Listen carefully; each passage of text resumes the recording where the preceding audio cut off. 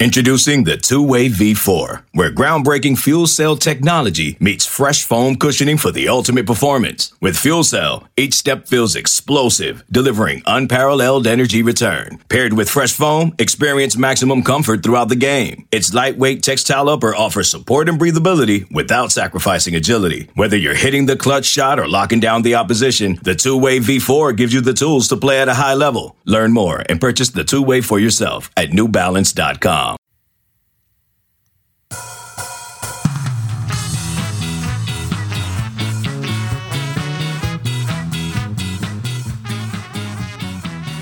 Welcome to On the Bench. It's a beautiful morning, 9 days until football season. I'm Josh Newberg. I'm Josh Newberg. And I've got Chris Nee, and of course, you've already heard Brendan Sonnone. They're with me. And this week, the Noles 24/7 crew already dropped an instant reaction podcast after James Blackman was named the starter Tuesday. That was the big news of the week. And if you haven't listened to that show, it's up on our iTunes. You can get it right there. Not a lot of other news this week. Camp's over. We're into preseason practice mode. So we decided we're going to take some of your questions. And the members of Noles 24/7 submitted, a couple dozen questions on the message board yesterday. We're going to read the good ones. It's a mailbag episode. Boys, you ready? Yes. Born ready. I know. You know, Chris. man. Born ready. Woo! I rolled out of bed this morning and all I thought to myself was, man, I can't wait to do this mailbag podcast. I figured you couldn't sleep last night knowing that we had a mailbag in front of us. A little behind the scenes action. We were waiting for Mike Norvell, or it was after Mike Norvell spoke on the Zoom call, and Chris was on the Zoom, and I called him just so I could see his face when I asked him if he wanted to do a mailbag podcast yesterday. It did not disappoint. I like the mailbags. All right, here we go. Under, over, and I like being the one that asks the questions because I can move it along as quick as I want to because some of these questions don't deserve more than about 5 seconds. So, I'm not saying this question though. Burt Reynolds burner, over, under 3 sacks for the defensive line against Georgia Tech. That's a good question. I'll take over. Over, let's go. Kendo with Kendo's going to get 4 in the first game. I'm calling it now. I think Georgia Tech's not very good, especially up front. And they're going to be playing an inexperienced quarterback more than likely. So, and they have a run, and all those quarterbacks are probably going to be kind of runners. So you have the chance to get them scrambling around the pocket, and yeah, I think you're going to be productive on defense this first game. All right, we're setting the tone. We're all taking the over on the very first question. You know what kind of mailbag this is going to be. All right, I know the 2021 commits have been talking about doing a big visit weekend. Heard anything about it to be for the Georgia Tech game? Real quick, I reached out to a couple commitments. Nothing set in stone. I'm not anticipating a big visit weekend for the Georgia Tech game. I think maybe a couple will, but remember, players have to buy their own tickets. There's not even unofficial visits. The recruits can't even get left free tickets at the gate. Yes, recruits can attend if they travel and buy their own tickets and do everything on their own. I talked to Byron Turner. He said he wants to get to some games, wasn't particular on which ones. Chris, you got any more info on that? No, not at this point. I will check in. Kobe Gross is one of the guys that told me they intended to do that, so I'll check in with him and see if anything's come together. Yeah. All right. Next question. Jay Funchess asks, seen some crystal balls, including our own Zach Blostein, predicting Terrion Arnold to UF. If we miss on Arnold, do we take another DB in this class? If so, who is on the board? I'm not convinced they definitely will. I think they like what they have in that room. I think they like what they have in this class, and I think they may just turn their attention to 22. But knowing Marcus Woodson and how it worked last year with like Sidney Williams coming along late, he always sort of has a guy in mind who might end up being in the class. But right now their focus is still on Arnold. And I know people are putting in crystal balls, and I know FSU's got work to do there, but he's in no rush. That's one of those that's not going to play out till at least December, January. Yeah, I got a similar take to you. I think if they miss on Arnold, do we take another DB? We know that they have room to take one. We know that they would like to take one, but we also know that they want one at the caliber of Terrion Arnold. So right now, I don't think there's a DB that you can just plug in that's of the caliber of Terry and Arnold that FSU has a legit shot at. So right now, like Chris said, I think they put that scholarship in their back pocket. And if Marcus Woodson falls in love with somebody after watching some senior tape, maybe they could go on him. Follow-up question. We are sitting at 15 commits in the 2021 class. Assuming we have any decommits, what's the breakdown of the 10-ish remaining spots? How many on defense? How many on offense? What would the position breakdown be? We can run through it real quick. We know that they're done at quarterback. Running back, they like one or two. Wide receiver, one. You think they have room for one more tight end, Chris? Yeah, I think River Helms is still a possibility at the tight end spot. Okay, so one more tight end.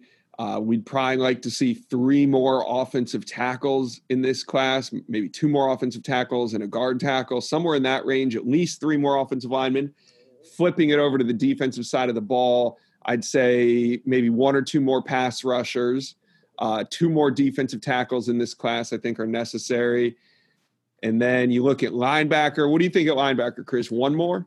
Maybe one more. I don't think it's a necessity, especially because that's another position where you have a lot of freshmen, sophomore currently on the roster you seem to like. Yeah. And then we know they have a spot at defensive back. Special teams, Chris, we gonna use a scholarship? No, I don't think so. I don't think this is a year that they need to. They obviously have a very young punter. If Fitzgerald ends up being the kicker, he's a young guy, and their long snapper is not aging out. So it's probably not a spot where they need one. Okay. So that's the breakdown. Yeah, they have about 10 spots left. I wouldn't be surprised if you see them hold on to a couple scholarships for the transfer market afterward. We saw that FSU took 7 or 8 this year and ran out of spots. So wouldn't be surprised if, maybe they undersign a little. All right. Savannah. I just add real quick on that. I think offensive tackle, defensive end are two positions where you could see them instead of taking a high schooler or a JUCO, they go with transfer market. Mm-hmm. Yeah.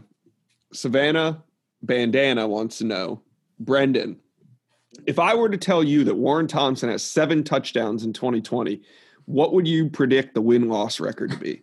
I love that. That's a great indicator. Well, so right then and there, that's 7 passing touchdowns for James Blackman. What do you have, like 25 last year? So you're already you treaded upwards to a quarter of it to one guy almost. Math. Yeah, they'd win 7 or 8 games if you're getting Warren Thompson as your second or third best receiver, getting 7 touchdowns. I think that's great news if that were to develop. Chris, do you have a good answer for that? I thought the question was. I thought it was only directed at Brendan. I thought so too. Did they ask me specifically? I just asked you first. I think I've said it before. I think Warren Thompson's a wild card of the offense. I don't think the O-line is going to be all that good, and I'm not banking on it. But if you got Warren Thompson producing like that, you expect Terry to produce, you expect Helton to produce, you get a little bit out of running game, your offense is scoring enough points to win a lot of games if the defense lives up to the billing we're trying to give it. Yeah, no, I agree. I think there's a direct correlation to wins and Warren Thompson touchdowns. So if Warren Thompson could get 11 touchdowns, I think Florida State would be in a good spot. All right, VVJ 1992 wants to know, what FSU player scores the first TD of the season? I'm going Jay-Sean Corbin. I think there's a possibility of him running it or catching it. Therefore, I'll go with him. Drop my mic for those wondering at home. Drop the mic. Keyshawn Helton, because wouldn't that just be a great story? Keyshawn Helton. Okay. And you got the kick return aspect potentially there. You maybe got punt return. Who knows? Keyshawn Helton. All right. Well, if FSU scores a special teams touchdown, I don't give what's about social distancing in that press box. I'm doing a lap. He's ripping off his mask. And a chest bump. I'm just doing a lap. Special teams is back in town, boys. All right. Well, I think you guys are all wrong because the first Florida State touchdown will be on a 4th and goal from the 1-yard line, and DJ Lundy will pound it in. Ooh. What about James Black? What about James Blackman keeping it on a read option and taking it 90 yards downfield? Get out of here. All right. Now you're drunk. Sunday Gold wants to know, has Norvell indicated what uniforms are going to be? He had a variety at Memphis. Luckily, we have a head coach who cares more about the actual coaching and the on-field product than uniform combinations, which is a vast improvement over the prior staff. So, no, he's not really talked about it. I think it's one of those things where he's very much you're rewarded for hard work. And if the players want to do something, I think he'll allow it. But I think most of the time he's going to go pretty traditional.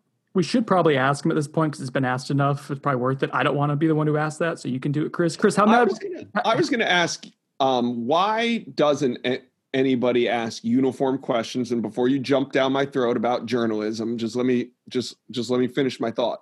Why doesn't anybody ask about the uniform combos? Because all three of us know right now that if we had a quote from Mike Norvell on uniform combos and we ran it in a story, it would get 15 times the page views of Mike Norvell talking about his offensive scheme.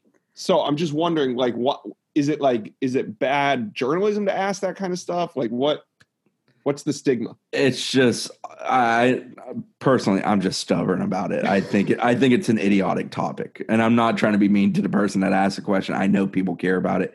I just don't give a shit. I do think that Chris's point is it's something that a majority of fans probably care about more than the people who are kind of seeing the sausage get made. It's just something that we don't think about a ton.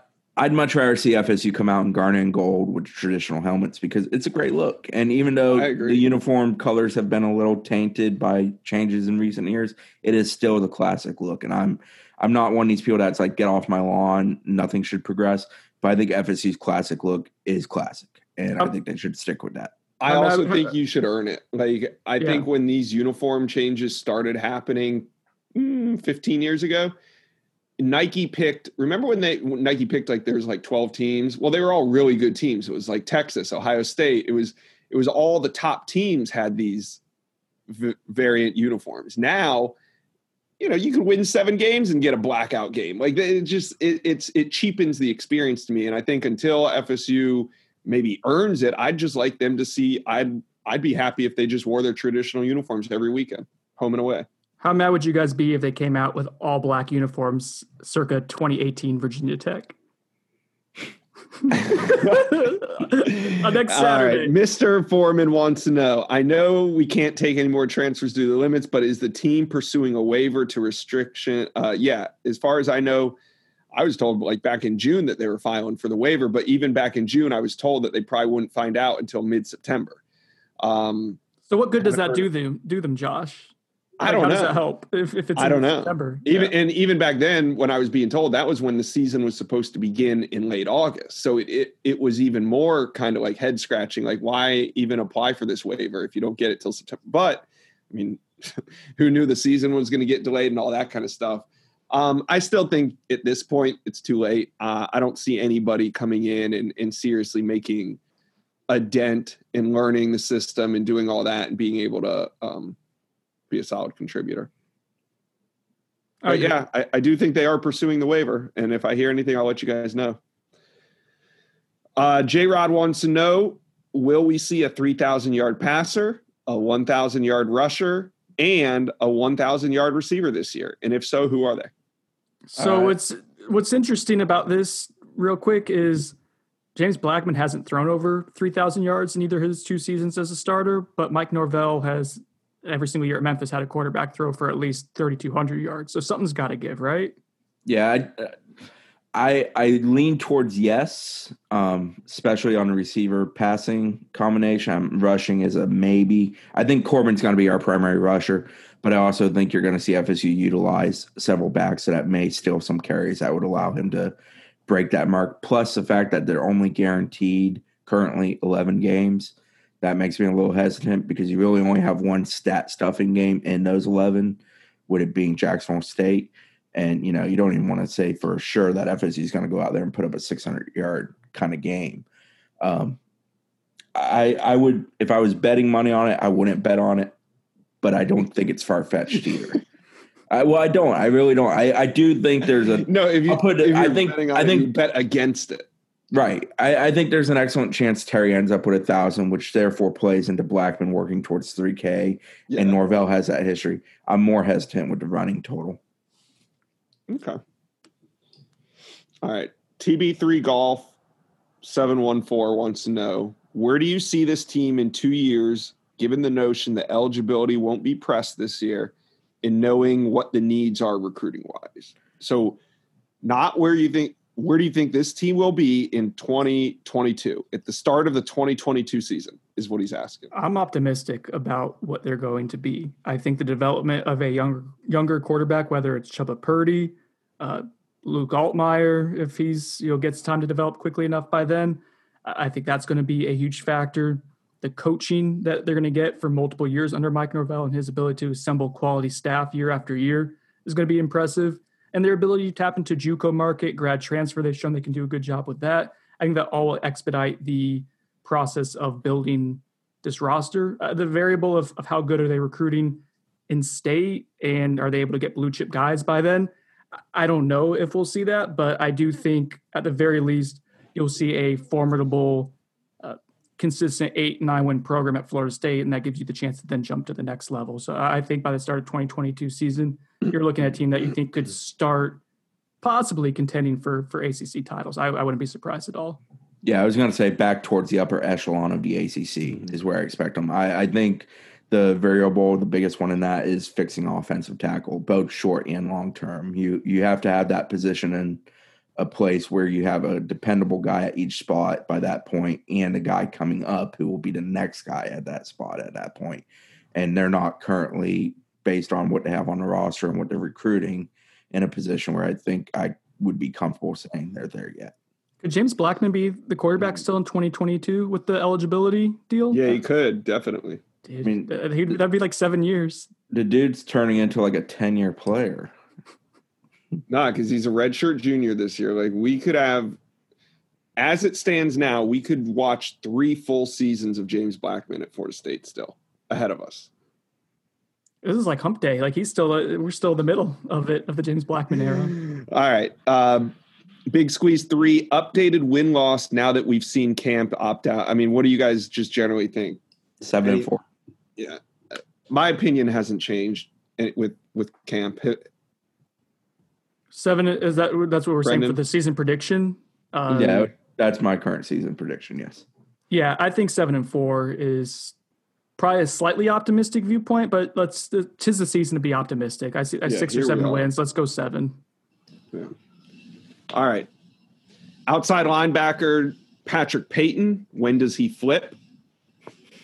I don't think it's a slam dunk that he flips. He's going to depend some on visits opening up. He's never, to my knowledge, he's never been to Nebraska, and he's committed there, obviously. So if visits open up and he goes and he visits, there's a potential he shuts down, doesn't take other visits. If things never open up and he never visits there, he has visited here, given it was with the prior staff, but the current staff's also actively recruiting him. So they're going to be in a mix. I do think he is probably, out of all the guys committed elsewhere that FSU is pursuing, their highest likely flip candidate. But I also don't think it's like a done deal slam dunk. Yep. I think when does he flip? To answer that question, I don't think anytime soon. I agree with Chris. He's a guy that I would target as a high flip choice or chance, but I would probably say more towards after the season or recruiting season, like in the month of December. I don't know if he's an early enrollee or not, but I think it'll be more towards decision day. Of the last 4 months of 2020, which month do you think was most fruitful when it comes to recruiting? March. Yeah. I think September, kids on campus. We hit the ground running and everyone jumps on board. What do y'all think? I think that's an optimistic way to look at it. I hope you're right. We'll have a lot to report on, but I don't think that's what's going to happen. We've spoken previously how if they win the Miami game, and when we talked about it, it was 3-0. Now it's 2-0 if they win that game, presuming they beat Georgia Tech too, which we expect. That can be a pretty significant moment in the early history of this program under Norvell, in the sense of having some real momentum and something to sell and something to point to, and just a notch in the belt type of deal. And I still think that's very true. Yeah. The question was, we hit the ground running and everyone jumps on board. I don't see that scenario happening. I think recruiting is going to stall a great deal. I think we've seen it already stall a great deal nationally in September for the 21 class, because guys who were going to get out of the way largely have. Some still will before they play a high school game, but there's a lot of guys still in that wait and see mode as far as, can I get out and take visits and stuff like that. And right now they can't for September, and we don't know yet about October. So has the early signing period, has that been pushed back yet, or is that still it still exists in its original form? We shall see if they change that. I mean, the NCAA's head is spinning. They can't keep up with all the stuff they have to change and now they're furloughing people, apparently. I saw that yesterday. Yeah, they should furlough Mark Emmert. That would be a good place to start permanently. Will we get a 5-star in the 2021 class? I'm going to go out on a limb and say no. No. Yeah, I don't think so. Destin Knoll wants to know, how will Deontay Sheffield be used in the run game? I've got some thoughts on this. I think ideally right now he's probably, if you're going with the 2-back system quite a bit, if it's not LaDainian Webb complementing Jashaun Corbin, I think Deontay Sheffield makes sense because he's smart. He's going to know where he needs to be with scheme and blocking because they have a lot of built-in options off of those 2-back systems. And you'll see when they go tempo, maybe one play, like he'll be him and Corbin in the backfield with like a pony look. And then the very next play, if they pick up enough yards and they go tempo, he'll be split out wide, which he can do too. That fits his skill set because he has some experience as a wide receiver. So I think that's kind of ideally where you use him if you're not going with the 2 bigger backs in Corbin and Webb. So I don't know how much we'll see. Sheffield, Chris, what do you think? Like maybe 5 snaps a game? I think some. Yeah, I think we see him some. I think he is kind of thought of as an old, reliable dude who can take a little banging and play a college game at a high level in the sense of understanding what he's getting into, which there's a few guys in that room, Toffoli, Wren, Douglas, who don't yet have that experience. You can't simulate that, so they're not going to have that till they get some carries. So, yeah, I think Sheffield's leaned on a little bit. And Sheffield's willingness, I'll just throw this out there, to play special teams, not even as a returner, but if he's willing to do coverage stuff, that's a big reason I was told why he got that scholarship. Same thing with White Rector. I mean, it just the reasons that Mike Norvell values special teams. It's very clear the guys who go hard on special teams were rewarded with scholarships. It's not a surprise this preseason. Noel Chris 2020 has a question on the 2021 safety board, but we've already answered that on what happens after Arnold. Death to Gators wants to know, Jarrian Jones or Miko Dotson, who gets more snaps? Ooh. I'm going with Jarrian Jones right now. I think he gives you the most upside at that boundary corner spot, the most playmaking potential, but I think we'll see a fair amount of Miko Dotson as well because he can play probably either corner spot or even the slot, and then also you want to factor in special teams as well. But in a true base defense, I'm leaning Jarrian Jones as the projected starter right now. It's where I have him on the depth chart. Yeah, I agree with Sinone's take on that. I don't think it's going to be drastically different, though. I think Dotson's versatility is what allows him to get a lot of snaps, even if he's not technically a starter. Okay. NB123, he asked a question that we could probably do a whole podcast series on if there's another quarantine. So I'm going to give you guys one. You can choose one restaurant that you would eat at away games, just one total from all the places that you go. I love Smoking Pig and Clemson. Not even close. You guys would eat it's together. Excellent barbecue.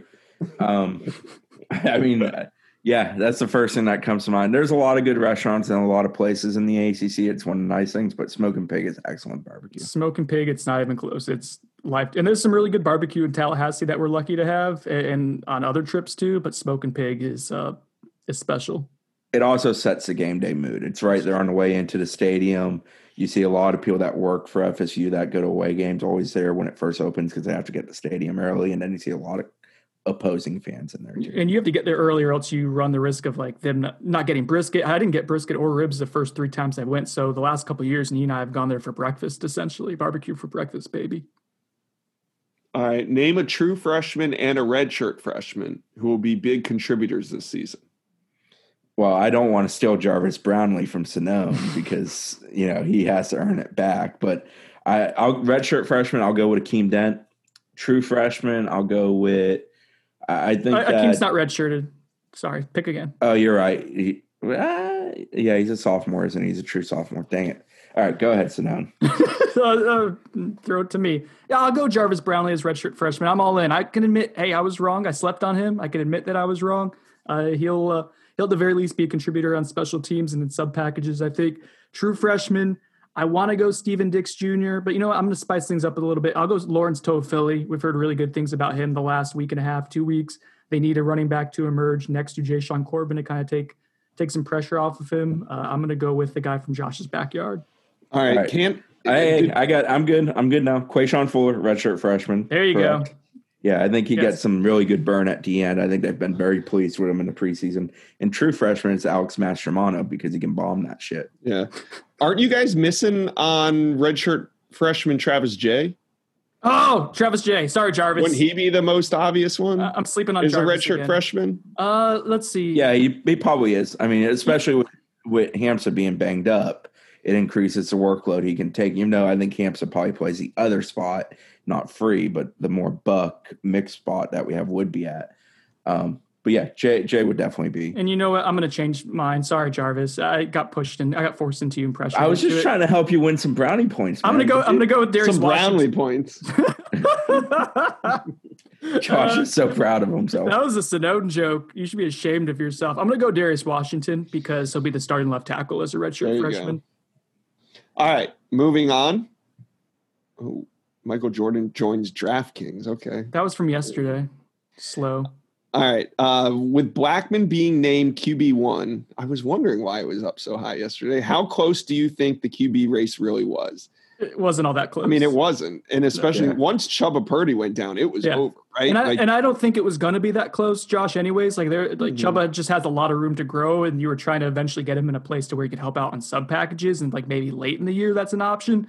But no, James never really relented. But you're right. As soon as Purdy went down, I think that kind of closed the door on any kind of variable of say Chubba all of a sudden having a great 2-week stretch and closing the gap. It wasn't going to happen though. T-Boston 99 also followed up with, what are your thoughts on him winning the job? There is a complete breakdown, an instant reaction podcast with Brendan Sonnone and Chris Nee, just one show below this one.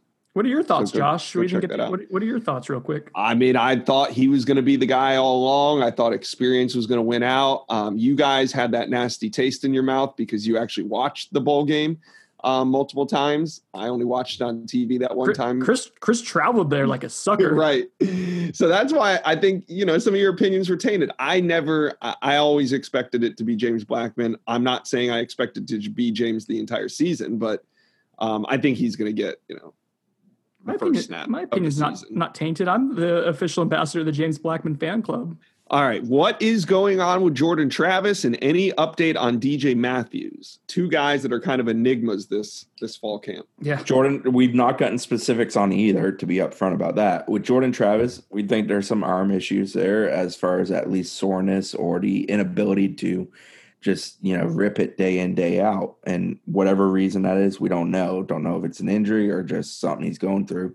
And on DJ, he's not back with the team at last check, and we still believe that to be the case as of yesterday. Yeah, he was tweeting stuff that made it sound like he was not with the team still. Right. And he's well past the quarantine time period. And, we've heard talk of him opting out, graduating December, being done, but we haven't been able to confirm that. We do intend to ask Norvell on Friday if any other players have officially opted out beyond Chapman and Briggs.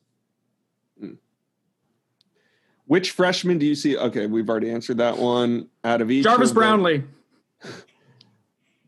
Blackman finished with over 3,000 yards. Blackman, that's not a question. Oh, over under. Okay, here's the over under. 3,000 yards passing and 30 touchdowns. Over under.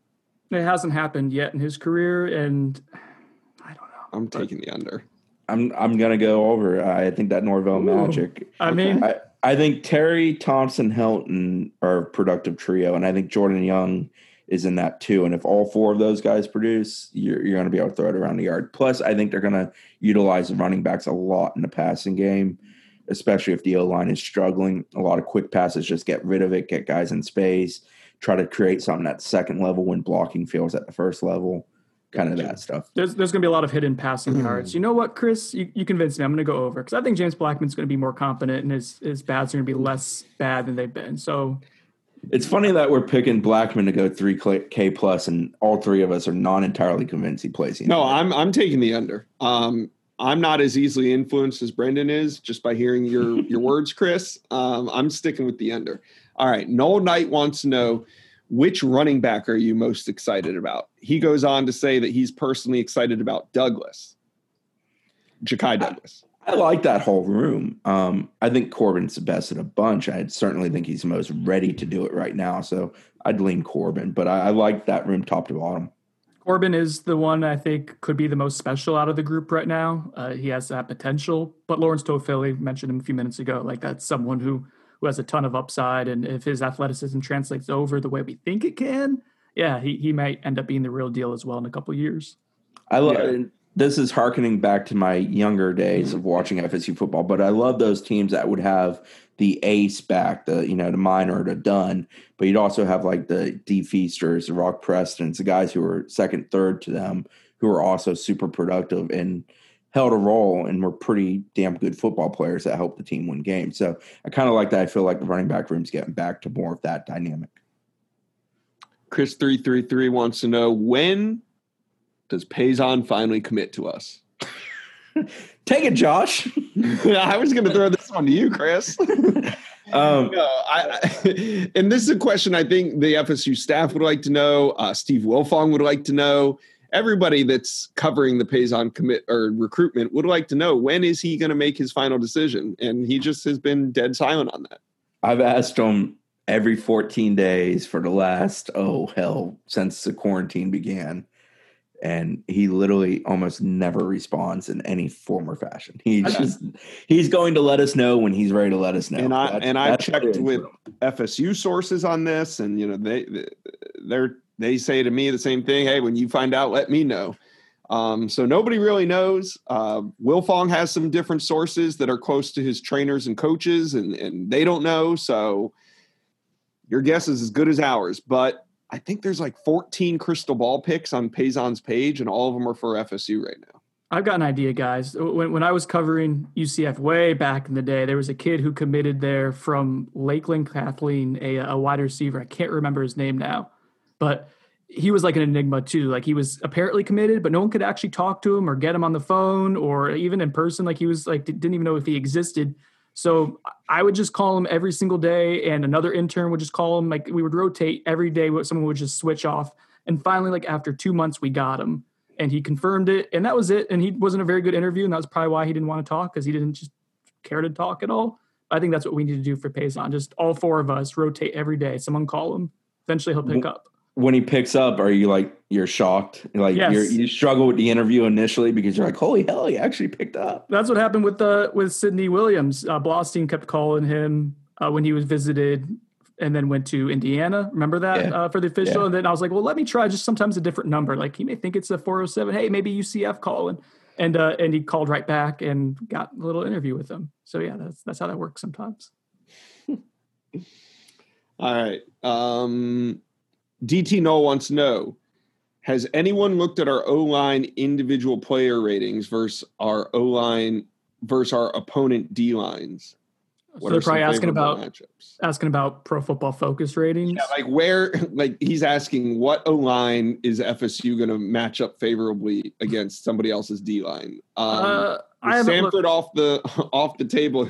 Who's it going to be, Brendan? Jacksonville State. I haven't looked closely at that yet. Actually, our PFF subscription is running out pretty soon. I don't know if we're going to renew that, are we? No. I mean, anybody that Jesus, Josh. No. Anybody. Good talk, guys. Good talk.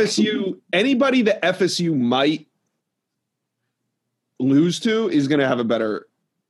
Any competitive game, FSU is going to have a mismatch, offensive line versus their defensive line. I mean, there's very few games where they're going to outmatch the other team's D line. Georgia Tech's D line, I don't know of anybody on that group who I would put in like an elite level. Miami obviously had guys like Rousseau, but they opted out. But Miami's D line, it doesn't take somebody's defensive line to have somebody elite on there. But I'm saying a guy who's going to feast on them, and like Rousseau did last year. I think Miami has plenty of talent. I would definitely give their D line a nod. Notre Dame's D line kind of similar. UNC's got some good bodies on the inside. Louisville, truthfully, not sure off the top of my head. Pitt, their best one opted out. Did he officially opt out? The interior guy opted out. Okay. The end did not. The end's a stud. The end is who I put on my All-ACC team with Kendo. NC State doesn't have anything that super excites me up front on the D-line. Clemson's obviously very good up front. Breezy's a kid who's getting tons of buzz. Virginia's capable up front. They don't have like dominating forces, but they have a good group. Kind of Bracco builds it as a whole instead of leaning on one. And then Duke with Rumpf. Rumpf is one of the better D linemen in the country. He doesn't get a ton of love, but the kid can play. Mm-hmm. FSU, I got a hot take. FSU's offensive line is going to be a 4 out of 10 this year, the starting front. What would you describe him as last year? Probably like a 2.5. The year before, a 1. I just wanted to give it a scale. Yeah. I think you are inching towards below average if that starting 5 stays healthy. If Darius Washington goes down or Devontae Love-Taylor, either of the tackles go down, that creates a lot of issues. But if you stay healthy, I think you can push to be close to average by the end of the year. I think in 18, they had no clue how to coach around it. I think in 19, Bryles did an effective job of trying to, especially early in how he schemed games. Yeah, amazing. Obviously, early on. Teams would sometimes figure that out, and it wouldn't work much down the stretch. I think that Norvell is going to continue the incline of we're going to see him scheme around it more effectively. And I think offensively, what they're willing to do and what they have at their disposal, especially with the backs out of backfield, I think you're going to see that. Jordan Wilson was a huge piece of that they lost. Just theoretically, go from left to right. Like redshirt freshman Darius Washington, probably been better than true freshman Darius Washington, who was nervous early on in his career, right? Yeah, Dante's the best lineman on the team. Another year, Bavion Johnson or Andrew You're hoping Boselli that pans out. Yeah. But even then, you would assume a year more experience, probably a little bit better, at least not getting worse. Brady Scott, another year of experience. And then I would imagine Devontae Love-Taylor is at least a slight upgrade, if not a fairly noticeable one, over Ryan Roberts based on how they graded out at the G5 level. I think it is a positive that those 5 have consistently been those 5 throughout preseason. Mm-hmm. We haven't seen a whole lot of flip-flopping of, well, they're interchangeable because neither of them are very good. Yeah. I think at center, they're interchangeable because they're pretty similar. So, yeah. I think the issue becomes, like we talk about on paper, we got 5, but like what happens in a real life scenario where, somebody gets injured or at one point 2 or 3 guys are all injured at the same time. Or you know what I mean? An outbreak. Well, Josh, if you can go to Knowles 24/7 right now, I may have written about that this morning. VIP. Well, I'm just saying that's the problem. Yeah, 2 or 3 get hurt. You're playing a couple greenhorns. You're playing a couple freshmen. So you're throwing those guys into the fire, and they're going to face some really good D linemen. It's not always going to look pretty. I mean, I think back to Rodney Hudson, one of the best linemen that I've covered in my time covering FSU. And first time he got thrown out there, he was frozen in the moment. Now, he recovered very quickly and was good the rest of that year, but it was not pretty when he first got thrown out there. It's just a natural order of things.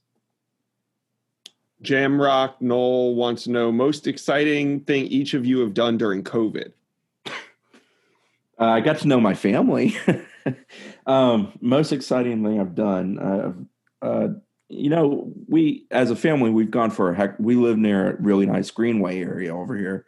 We've gone for a lot of walks. Like going through the woods, finding nice areas of Tallahassee. That's been fun. That's not something I would have done in a normal year outside of one day every few months. We've done it several times every month. That's a really nice answer. And I was actually going to say something similar, Chris, because Ashley and I bought bikes and we've been able to bike around the neighborhood and by our greenway. But they asked for the most exciting, and the answer is walk around the woods. Yeah, well, we're not living. We're not. I mean, it's a pandemic. It's most exciting thing each of you have done during COVID. I mean, so if we're talking about the pandemic and like a riskiness, I go to the grocery store like once a week. I went to Universal Studios and Islands of Adventure last week. Crazy, man. Truthfully, it wasn't bad. It wasn't crowded, which was nice. Everybody had a mask on. They made you do that. There was no way of getting around that in there. And the lines, the way they separate them and put you on the rides, everything was separated a great deal. So actually, I was surprised because I was very hesitant to do it, but the boys really wanted to. And I told them, hey, you're going back to brick and mortar. So if we're doing that, let's see if we can do this effectively. We went to the beach, went to St. George. That was fun. That was exciting. Oh, and we saw a pot of dolphins in the water with us. And then we saw a water spout in the water with us too. Yeah, that was exciting. I'm going to go with that. Any rainbows? Yeah, there's a rainbow at the same time with the water spout, actually. We got a picture of it. I'll send you later. What about you, Josh? What have you done? Grown a lot of flowers, owned the stock market? Getting into the stock market has probably been the most exciting thing I've done. Outside of the house, me and Allison got tennis rackets. We've been playing a lot of tennis, so I've enjoyed that. I don't think her and I would be playing tennis 3 times a week if it wasn't for the COVID. So I started a podcast and it lasted 1 episode. That was fun. That was fun. That was exciting. Being on the phone with our bosses after that was exciting. All right. Z-Knowles9 wants to know, other than winning, what are some things you believe FSU has to do on the field to win over their top realistic targets? Show that they have coaching that's capable. Yeah. D. Heasy wants to know if the Noles somehow win 8 or 9 games, it's because blank reached his full potential or surprised everyone. James Blackman. Josh Agreed. Kando. I think it's more 8, 9 wins has to be like a James Blackman type thing. On the flip side, if we only win 4 or 5 games, it's because the O-line is dreadfully awful. Agree. When will on-campus visits resume for recruits? There's no word. Chris, what's your prediction on this? If the Big Ten opts back into playing football, I think it could happen in October. Why is the Big Ten part of that equation to you? Because I think 2 conferences out, there's going to be enough complaining from the high heavens of those conferences that they're going to be hesitant to allow it for everybody till at least, say the end of the season. So end of November, early December. As of right now, it's shut down through September, but they're kind of doing it on a month by month basis. So around September 15th, we would have an idea about October. Is someone using a buzzsaw behind one of you guys? They are out back trimming all the trees around the garbage can. So I'll try to mute. I just want to know what it was. I thought at first it was someone like using the garbage disposal in Chris's house, but it kept getting louder and more intense. That's fun. If somebody's using the garbage disposal in my house, I'm pretty damn scared because they're always doing something around here. That'd be horrifying, Chris. Oh yeah, that's right. The boys aren't there. One thing that doesn't make sense to me about recruits not being able to visit, like FSU is going to have 20,000 fans in the stands. Apparently, like that's the plan. We're less than 10 days away, and they have. Well, recruits can visit. It's just they can't. The school cannot host. And there's also no face to face. Like that doesn't make any sense. I agree. I get it, but the issue is that nothing is uniform across the board in college football right now, and never has been. All right, Stan21 wants to know if we don't get Arnold. Okay, we've already answered the DB questions. I think FSU fans are now realizing they're not getting Arnold. Doll for FSU. He wants to know Sonone favorite bourbon not named Pappy. Go. George T. Stagg is my favorite bourbon. Absolutely, it's incredible. It's hard to find, but you can find it for like $400 somewhere. And you know what? It may be worth it. It's special. Boxing Bug wants to know 2022 recruiting. Oh, who are you? Somebody our 5 or 10 most wanted guys for 2022. Ooh, Josh, you need to do 10 most wanted for 2022. Well, I mean, Marvin Jones Jr., Julian Armella, they're both legacies. They're very important guys. I think it's fair to say MJ Morris, Nico Marchiol are 2 of those guys at quarterback. Definitely. They like a lot of tight ends. Donovan, I want to say it's Donovan Green out of Texas is probably the most talented of that bunch. They made a really personalized edit for him. I think that speaks to the importance of him to their class. The Ali Waba offensive lineman kid from Memphis is one that they've been involved with for a long time. I think there were some ties there, obviously, from when the staff was over there. Those are a few guys off the top of my head. They've done a good job spreading a really wide net with 22. The main issue with 22 is the inability to get a lot of them on campus. Right. All right. What is your favorite movies? Sonone, hurry up and answer. I thought about this one ahead of time, and now I'm forgetting my answer. Stand By Me, I absolutely love, and Django Unchained is one that I can watch over and over again as well. I think those are both really well done movies and extremely entertaining. Usual Suspects for me is probably my favorite movie ever. I haven't seen Swingers for me. Since you haven't been able to watch fall camp, will any of you have any on-field access when the season starts? We already know that we do not. Your opinion, what more does this current staff have to do to win over our fan base this season? I think show that they're capable at coaching. Like, didn't we already answer this? Wait, did this just that we answered it as recruits. Oh, yeah, we answered it as recruits. But Chris saying fan base. I legitimately thought time skipped. I think if you see development of players, a guy like Kando breaking out, the O-line looking better, even if they're not very good, just looking better, that they're taking steps forward. If you see James Blackman be improved, I think all those things, people will buy into that. I think the thirst for good coaching, effective coaching, development of the roster here is so important that with that, we will see a return in other things, such as recruiting. A win over Miami would be like really, really nice feather in the cap too. Yeah, shot in the arm. Mm-hmm. For targets committed elsewhere, who do you see as a likely flip? He mentions defensive tackle Christopher Thomas. Thomas's name gets floated out there. I think truthfully, I think it's War Chant that keeps putting it out there. I've checked on Thomas. He contends he's solid to Florida. I don't know. I knew him when he was up here. I dealt with him a lot. I don't know that he's a guy that they're in love with either. Like, I don't know. Patrick Payton's a guy I know they like. Lawrence Seymour's a guy I know they like that is committed elsewhere. Lee Hunter is another one that definitely falls in that boat. With Christopher Thomas, it's sort of an incomplete puzzle for me right now with him. Yeah, I think Lawrence Seymour would be kind of the one that I point to that I know that they're going to try to flip. Like you said, Chris, on Thomas, I'm just not convinced that he's a guy that they love right now and they're going to be pursuing in a couple months. But they do need defensive tackle help. So who knows how where they go on that if they get desperate. A few more here. Would you say yes or no to this scenario? James Blackman, Marvin Wilson, Terry Corbin, and Darius Washington all opt out this season. But on signing day, Amarius Mims signed with us. I would say no. I would say no. Like, nah. So the whole team opts out so that a freshman left tackle, I know it's a hypothetical or but on signing Amarius Mims, no, I'd rather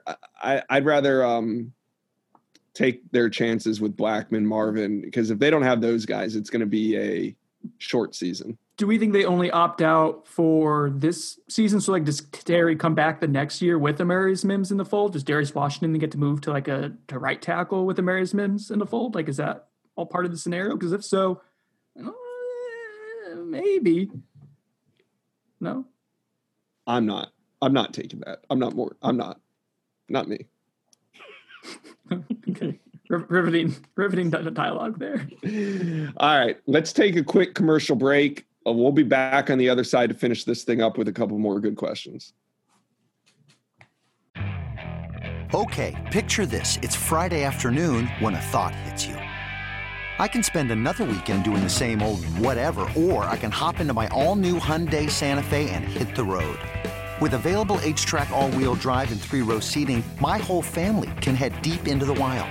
Conquer the weekend in the all-new Hyundai Santa Fe.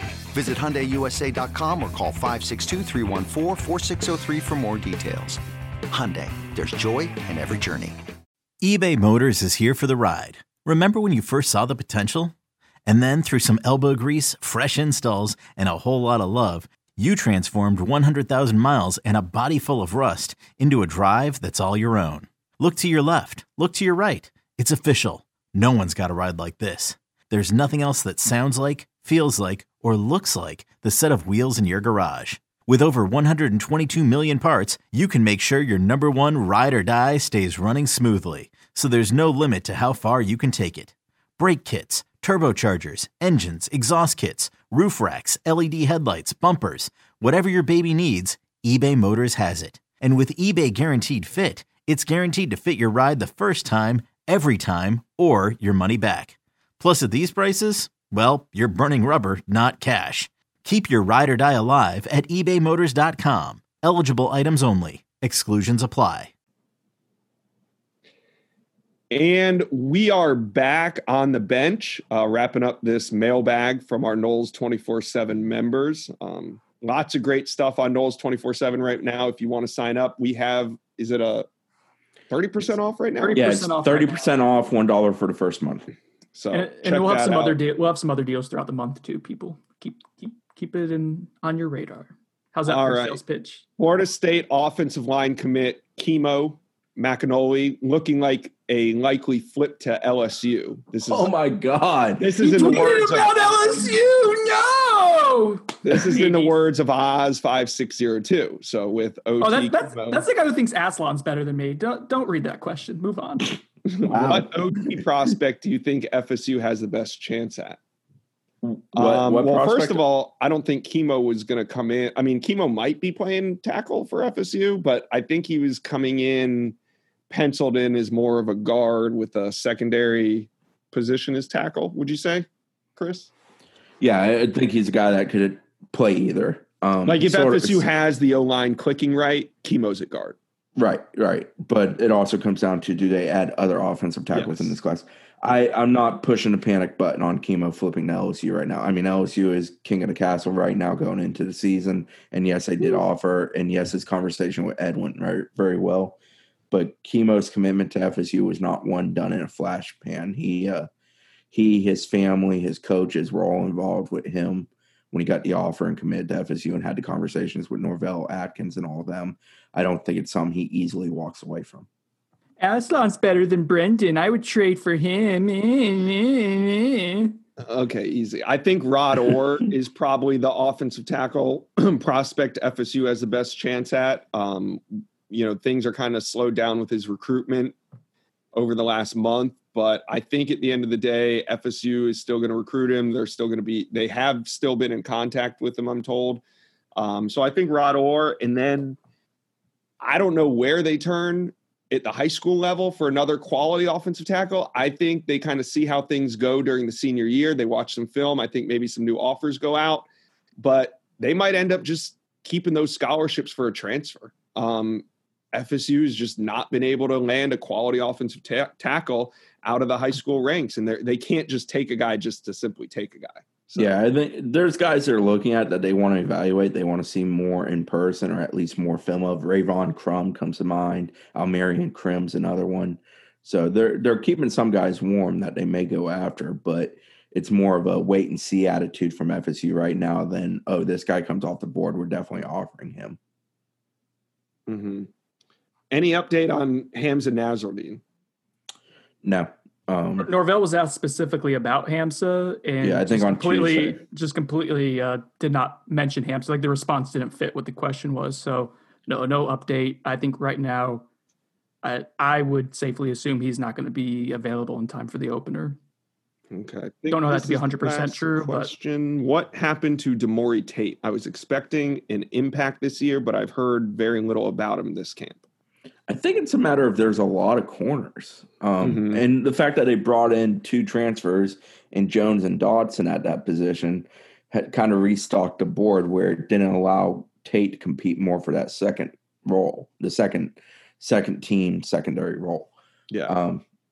And Tate was someone that they thought was going to have a chance to come in and play early, but to Chris's point, like the depth has been really good. And I think maybe a variable that we didn't consider before is that Demore, while extremely talented, was also pretty raw. Like his high school coaching wasn't elite. So I think we maybe seen some of that early in camp, but that doesn't mean he won't be by the end of the year someone who factors in at some He's got point or another. Really special athleticism, and that's always going to capture your attention. But they're a staff that is stuck on technique and fundamentals because at the end of the day, that's what wins football games. And I think Tate has a lot of work in those departments, as any freshman normally would. But as Sonone mentioned, he comes out of a freedom program that just wasn't any good. And, his development was going to be limited by that. Sorry, any freedom coaches that are listening to the podcast right now. Well, Sonone's from Orlando. You can tell you, I don't think Orlando Freedom's ever really been up to snuff. They had a stretch when Andy Johnson was there. Is now at Boone when they had Jeff Badette, who had a nice career at Kentucky and Oklahoma. Lee Grant, we called him the general, and like those players couldn't figure out why we called him the general because of the 2 generals from the Civil War. Kevin Maurice, they had a really nice stretch there, and then that was it though. It was fleeting. And then they also beat us my junior year by like 4 touchdowns. We kept running up the score, but then we beat that ass next year. Set the school record for most extra points in a game. I was the long snapper. Hey, one thing on Demore Tate, and as we look at some of the freshmen who maybe haven't been mentioned early in camp, I had the feeling that this season is going to be very much so broken into chapters in the COVID era, because you may see multiple guys at a position group go out for a stretch during a week or 2. Do you think we're going to see that now? I mean, having watched baseball and having scrimmages in different I think cities now with different teams. I don't think it's going to be prolific, but I do think if you have an outbreak, it's going to be tough for that one team. Right. Yeah. But I don't think it's going to be across the board in college athletics. And I wish there was, I'm with you, Chris. I think more so you'll see it like in a position group, and I don't think it'll be like a weekly deal for Florida State, and maybe somewhere it impacts an opponent one I week. think And the then, position group stuff's dangerous. Like if it wipes out a whole room, Right. I don't care what position it is. I mean, that's worst case scenario to me. Well, And I think that happened at OU. I think Lincoln Riley said they were missing like 8-9 guys from one position at one point in practice. the NCAA, here's another thing where they're not being very good about being cohesive. You need to have a set rule or at least some guiding principles of like if a certain position group goes down, like how many can you reasonably expect to play with that week? If there's a certain amount of players on a roster who test positive and they're not able to go, like what's the cutoff? How many guys could you not have reasonably to where it could then impact the health of other players playing too many reps or something like that? I would like to see that somewhat set in stone so we don't see teams trying to get out of games just because they don't feel good about a position group or something like that in the middle of the year. Let's hope it goes like hockey. Hockey's nailed it. I mean, they've been in that bubble for a couple months now, and I think they're at thousands of tests with no positive. So hopefully it goes more like that and less like baseball with the Marlins and the Cardinals there early on. Okay. I hope so. But it looks like we'll have football in about 9 days. That's really exciting. It's also exciting that we've come to the bottom of the mailbag. That's it. I got no more questions. You fellas got anything you want to get off your chest before we get out of here? Would you guys trade me for Aslan? God, that really hurt you. No, I wouldn't. I don't even know who Aslan is. So yes, you would. No, I wouldn't trade you blindly. I don't want to know what I'm getting first. That's the market, Josh. Yeah. For Josh Newberg, That's you. for Brendan Sinone, Me. and Chris Nee, That's it. Hey, Mario. we are on the bench.